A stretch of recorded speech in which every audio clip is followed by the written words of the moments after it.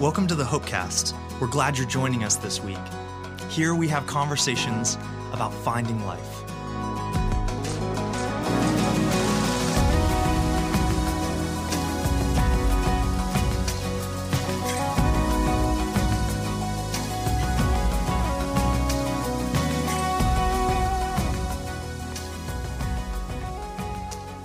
Welcome to the Hopecast. This is Nicole. I didn't say "and" because every time I do, you start laughing. So I do. It's just sort of fun. But you know what? It's now sort of part of what it's part of what we do. I think is coming. So. How we start. Well, we are looking forward to today and talking a little bit. What if you said? I'm trying to think of other words that kind of come in the same bundle with "and." My brain was like, I should start this differently. What if the word was "but"?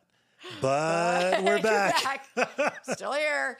No, I was thinking about some other podcasts where they give you a little teaser about like what the content's about. But I'm like, we don't do that. We just say, and hope you're looking forward to the next 15 minutes. Anyway, no, I do have a question for you though today because we've been jumping right in on our last few, like really getting to it. And I'm thinking, no, let's slow down for a second. Okay. And my question is, and I cannot think of the answer for myself right at the moment. I'm like closing my so eyes. I might have to give you time. Really I know. What is something that you find surprisingly meaningful that's maybe just like a little thing that you wouldn't necessarily call meaningful, but for you it is? Well, one sense, I think my answer is easy, but I don't know if I'm kind of getting at what you're asking about. I got a handwritten thank you note from somebody recently, and I have never received a handwritten thank you note in the context of the reason the person wrote it. And the fact that I got a handwritten thank you note from this person, it just totally got my attention. So one thing was because in that context it had never happened before, right? Correct. But then I'm assuming more than that. I mean, that got your attention, but right. Yeah, I would say, to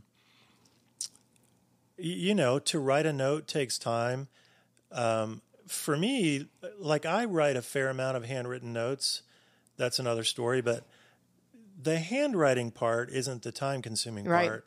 It's kind of the sitting down at the desk. It's getting the stationery out, and then usually it's finding the address, addressing the envelope, I was thinking the same putting thing. a stamp on the envelope. Most of the time, getting the address requires a little bit of looking. Right. It's not like readily available, so you got to do a little bit of search effort, and so a handwritten note that is genuine and sincere. I don't know, we talk a lot about love languages. Like it means a lot to me. Well, it's interesting because now a handwritten note is a choice. It's an intentional set of choices that a person's making because as compared to they other have options. They have access to every free instantaneous communication method. If the person's in your life, I mean, as we talk about this, if you're a person, you can find an email, you can find social media, you can find it. If you know them via text, you can. So you have to make multiple choices of saying, like, I am choosing to intentionally make this harder on myself for the purposes of whatever, sincerity, meaning. So I find handwritten notes so meaningful as well, probably for kind of some of those same reasons. Yeah, it's powerful. And there's something to, like, I don't know why. There's something that feels like a more direct connection to the person. Like some people are going to say, that sounds so weird. But like if you wrote a handwritten note, your actual hand was moving over on top of that paper when you wrote it. The ink and the pen was in your hand and you wrote it. Where this is taking me is a few years ago, I was in someone's house and they had an original George Washington written letter. And it was framed and it's on the wall in their house. It's not a copy. It's not a reproduction. Right. It's not something they bought at the museum. It is the letter that George Washington wrote. And I'm like, Washington. Could you read it? It was a military letter. It was a letter that he had written to a colonel, And it was a military letter. It was about troop movements. Okay. But it was legible and discernible? Very legible. Yeah. Very legible. And the person had it on framed in the wall and, in the shade of their house. It's not where it's going to get sun or anything like that. It was very legible. And he, if I remember this correctly, he signed his name and it usually was GEO. Okay. He never wrote out George. Okay. It was, and I've seen copies of letters, and I think it's almost always GEO, Washington. But I'm like, wait, you know what? George Washington's DNA is on that piece of paper. Yeah. George Washington, his DNA is in that frame right there. That's true. Yeah.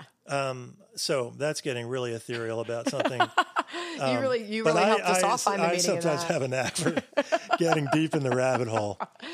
I was thinking my answer for that one is probably has similar shades of like why, but being served a meal in someone's home that they've made. I just think the effort that goes into that, the hospitality, it's just not that common. For whatever reason, it's not common, but it's so meaning. I can think of the last time that I was in someone's home where they like served a group of people food, and it's. So you're like in the warmth of someone's home. That's a little different than a restaurant because you've been in restaurants. Sure. And obviously somebody else made it. But it's different because you're in the warmth of somebody's home, but you're like, I'm eating a nice meal in a home, and I didn't have to do it. That's part of it, for sure, that I didn't have to do it. But I think it's the family feel, too. I think our culture is increasingly disjointed in the sense of what it means to be in homes together. And so there is a feel like when you step into someone's home, you're really stepping into their family zone, and it's vulnerable to have people in your house because they see how you live and your kids are running around or whatever the thing is that might not seem as put together as the way you can appear in other places. And so do you want me to add another thought or should we get into the podcast? No, I'm great. This is great. This is hitting an interesting little place Don't worry, for me right I can now. Transition into our topic This from is this. hitting an interesting little reflection point for me right now. And this may sound weird to people, and I'm a little insecure sharing it, but it is what it is. So for various reasons, there are occasionally events that have a meal around the event. Right. Where I may be asked, hey, could you come and could you just, people are trying to say, I know that your time is limited. Could you just offer the blessing for the meal? Okay, so this kind of invitation happens occasionally. And what I've learned is, and they'll say like no expectation that you stay. Right. But something happens there and it feels to me disingenuous to be with people around the idea of a meal together to pray, blessing at the meal and then sort of quietly slip out. Yeah. As in, well, he prayed, but he didn't stay and eat with us. This is like a little internal thing. And now I'm like, I can't do that. Like when that kind of invitation was unprecedented for me, right.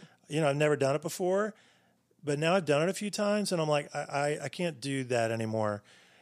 If I'm going to pray, I'm going to stay and eat. There's something weird and disconnected, and maybe I would use the word disingenuous about expressing your heart in prayer. And when you pray with people, you are connecting with them. And then there's a meal, but then you're not going to participate in that. Well, it's almost like you're like a professional. You're like a professional prayer like a mercenary. Well, it feels like you're going to play your part, and that's just not how the pastoral role works. So I've just works. sort of gotten to the point where if that kind of invitation is extended, I will now generally say, well, is it okay if I stay for the meal? Because I'm not comfortable any longer with just doing the prayer and sort of disappearing. Yeah, interesting. Okay, I'm really glad way more than people asked for. I'm so glad that we could all help you work that out. I'm going to say, I think that was for me. You're like, I feel better now. Thanks, that was everyone. me helping getting something off my chest, processing a little something. Thank you all so much. You've been so helpful to me. And we want the food if we're going to say the blessing is what we're trying to say. All right. So we are going to make a transition, but on this topic of meaning, we want to talk about what is meaningful in life. And I think in different seasons of life, this question presents itself, whether you ask yourself, you really understand that you're asking it, or if you just start having some wrestlings or stirrings where you feel like, is this all there is? Or is there more to life that I'm missing? Or what is this supposed to be about? So we want to take a little time to talk and maybe just provide some framework of conversation if that's a place that you find yourself in. I think it can come at any time, but particularly at the start of adulthood and maybe midlife, and again, maybe at empty nest. There's a couple times. And then probably like retirement and older age. And if you're just an angsty person, it could be, like once every 2 months. It just depends on who you are. But we do know that Or you could be like a philosopher and not a day goes by that you're not ruminating on the meaning of life. Right. Some people are like that. So we basically captured everyone at some point. Right. But so, David, you've been thinking about this, and we've talked a little bit about giving the meaning those of life? Words. Yeah, I don't know. I just think that you probably are one of those guys who thinks about that. But what I think we're really saying is what makes life meaningful? Like, what is it that I contribute to a life that is not just money or power or security or whatever the world sort of offers? Right. How do we understand life from a faith perspective? So I've been in and around this topic and this terrain in a handful of conversations recently, and a couple of ways this sort of thing has framed up. One of them has been accomplishment and intimacy. Okay, and I think it goes without saying, but just because I want to be sure, when I'm using the word intimacy, I'm talking about relationships where there is really meaningful, appropriate transparency and honesty and sharing at meaningful levels. I'm not talking about sexual intimacy. I'm talking about just relational and emotional intimacy, appropriate lines and appropriate relationships.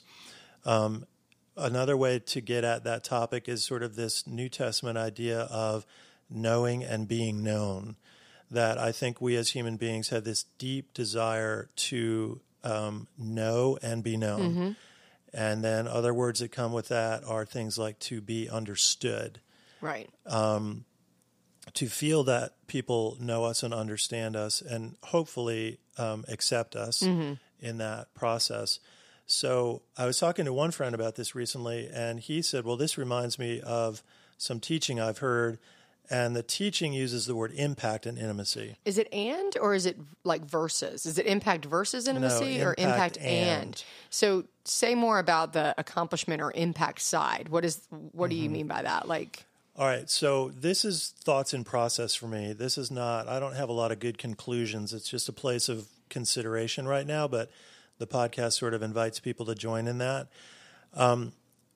There's a little bit of reflection where I think, and I'm going to speak generally for men because I'm much closer in these types of conversations with a lot of guys and friends with whom I've shared and processed life. And I think, generally speaking, as young men, there is this sense of I want to impact the world. I want to take that mountain. I'm going to knock the world dead. I'm going to accomplish a lot, and I'm going to be. There's both virtuous and unvirtuous sides to this. Some of it is, and I'm going to be known, and my name's going to be recognized, and people are going to talk about how incredible I am. Like everything in a fallen world, there are two sides to the coin. But anyway, generally speaking, and there are always exceptions, as younger men, we tend to be driven for accomplishment, or maybe we can use the word impact. Okay, but somewhere along the line, depending on who you are, what your personality is like, your experiences are like, how your life is framing up, a lot of guys will start saying, is this really what it's about? Right. For some, they actually do accomplish a lot or make a lot of money or whatever rubric you want to put it in. For others, maybe the accomplishments didn't develop in ways that they had hoped. But ironically, it's kind of like either way, right. A time begins to come where you start saying, is this really fulfilling? Is this really what it's about? Well, and I would say from a women's perspective that may fully agree with everything you said and they experience life exactly that same way, or just insert a different quote unquote, I'm going to take this mountain, and that I'm going to take this mountain might mean I'm going to find the man that I want to marry, and I'm going to raise children, and I'm going to create this loving home. That sounds more somehow virtuous than I'm going to take this mountain, but it's really the same thing. It's I'm going to accomplish these things. I'm going to find love and belonging, or, create this home, but it's still leads to the same place, which is either I got everything I wanted and it's not what I thought it would be, or life didn't line up the way I wanted, and now life's not what I wanted it to be, because it was based on these goals or, visions of what it could be. So I think somewhere along the line, many people begin asking the question, like the "so what" question. Is this all there is? Is this what it's all about? Yep. Is this the top of the mountain? And it's possible that these types of questions begin to sort of come in a midlife season. Another way to describe midlife, I think, because I think I'm a bit on the other side of it, midlife might be anywhere from, like, I'm going to say late 30s to 50s. So it's not an age bracket per se. That's probably a very broad window. And a lot of when people sort of experience what people call midlife crisis, or at least midlife reflections, it's going to depend on what's going on in your life. Sure. So one way to look at this is when we're young, often, not for everybody, life is expanding. It's like opportunities are expanding, and it's like, where are you going to go to the next school? What's the next menu of courses you're going to take in school? Maybe it's where you're going to go to college. And even physically, you are maturing. You're growing stronger and more capable. So the whole introductory orientation to life is that it is an expanding experience. Okay, and let's say young adults, and maybe you're getting married, and then maybe you're having kids. That whole expanding thing still continues.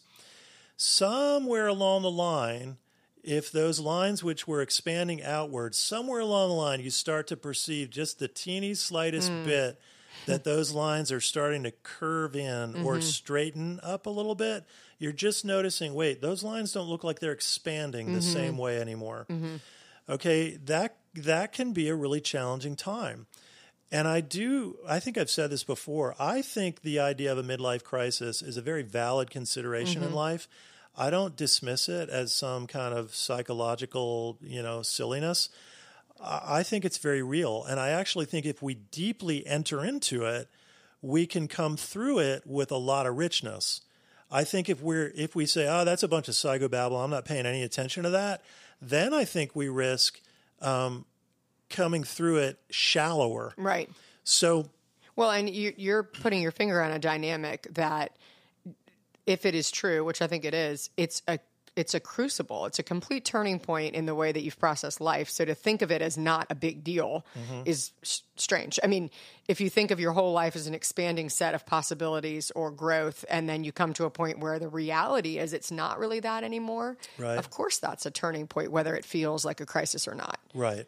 And I am right now imagining there may be some people saying, so you're saying there's no possibility that life continues to be expansive after this? No, I'm not saying that. There are always great creative ways that we can be looking for new elements of learning, new experiences, and all that kind of stuff. Some doors begin to close, though. Yes. That's part of it. That's kind of what I'm saying. I'm feeling a little insecure that, somebody's going to be listening and saying, so you're telling me after I'm pick a number 45, my life can no longer have any expansion to it? No, I'm not saying that. But for the first time ever, some doors begin to close that will not reopen. And for the first time ever, you're starting to notice that physically you're not expanding. Right. You're not getting stronger. You're not getting more capable and all that kind of stuff. Okay, so what happens? What do we begin to look for? And I think that what we're beginning to do is recognize, I think we're looking for intimacy, relational intimacy. I'm nervous using the word because I'm afraid people are going to take it in directions that I don't intend. I mean it in the best, most beautiful ways, that we have sincere, transparent relationships with people where we can be honest, where we can be vulnerable, appropriately so, with the appropriate people, and where there's this really beautiful, rich thing that happens at the heart level. And you're saying the meaning of life can shift from a primary focus on impact or a primary focus on accomplishment to a primary focus on intimacy, relationship, being known, however you want to describe that. And one is not to the detriment of the other. It's almost like kind of a heart placement where I can call my life meaningful or successful based in something other than an expanding possibilities of success or accomplishment or whatever. And they don't have to be mutually exclusive. A lot of wonderful stuff would happen when they're both operating together. So, for instance, like I've said to some associates, I've said this with our board of elders, I have said it sometimes in our very senior staff team. I'm like, hey, everyone, you know what? There is tons of work to do. But if we're just going to churn out work and not feel a sense that we are caring about each other and loving one another in the process, it's just going to feel so empty. Yeah. And I guess, to be honest, the older you get, the more you do this, the more you're sort of able to say, if it doesn't have the potential for rich relational meaning in it, I don't know if I'm that interested in it. The best of FAIR is when you can work together with people in great relationally fulfilling, honorable environments, and impact is coming with that. The work that's coming out of it is impactful and positive and meaningful. So it's the combination of these factors that I think is a very significant one. But I think when we're younger, we tend to be more driven for everything we have our eyes set on accomplishing. And then we're like, really, is this all there is? And intimacy begins to come to our attention in new ways. Plus, we may have now had a lot more life experience where we know how to do richer relationships better than we would have known how to do them before. And I think if you're, just kind of as we close, if you're in a position where you have realized that either you've gotten kind of everything you wanted and it's not fulfilling in the way that you thought, or you really have to reckon with the reality that you haven't gotten everything you hoped. This idea of meaningful life comes from intimacy, gives an ever-expanding sort of set of possibilities that is a reframe for what really matters. And I think that in itself has a lot of hope and joy in it, in a place where you might otherwise feel frustrated or discouraged or despairing. Yes, and I'm thinking right now, I know we're wrapping this one up, my guess is there are people who are saying, thank you, I'd love to hear you talk about how. Yeah, how to do it. How to do this intimacy in these healthy, appropriate ways you're talking about. All right, well, we'll get right to that. All right, we'll talk with you next week.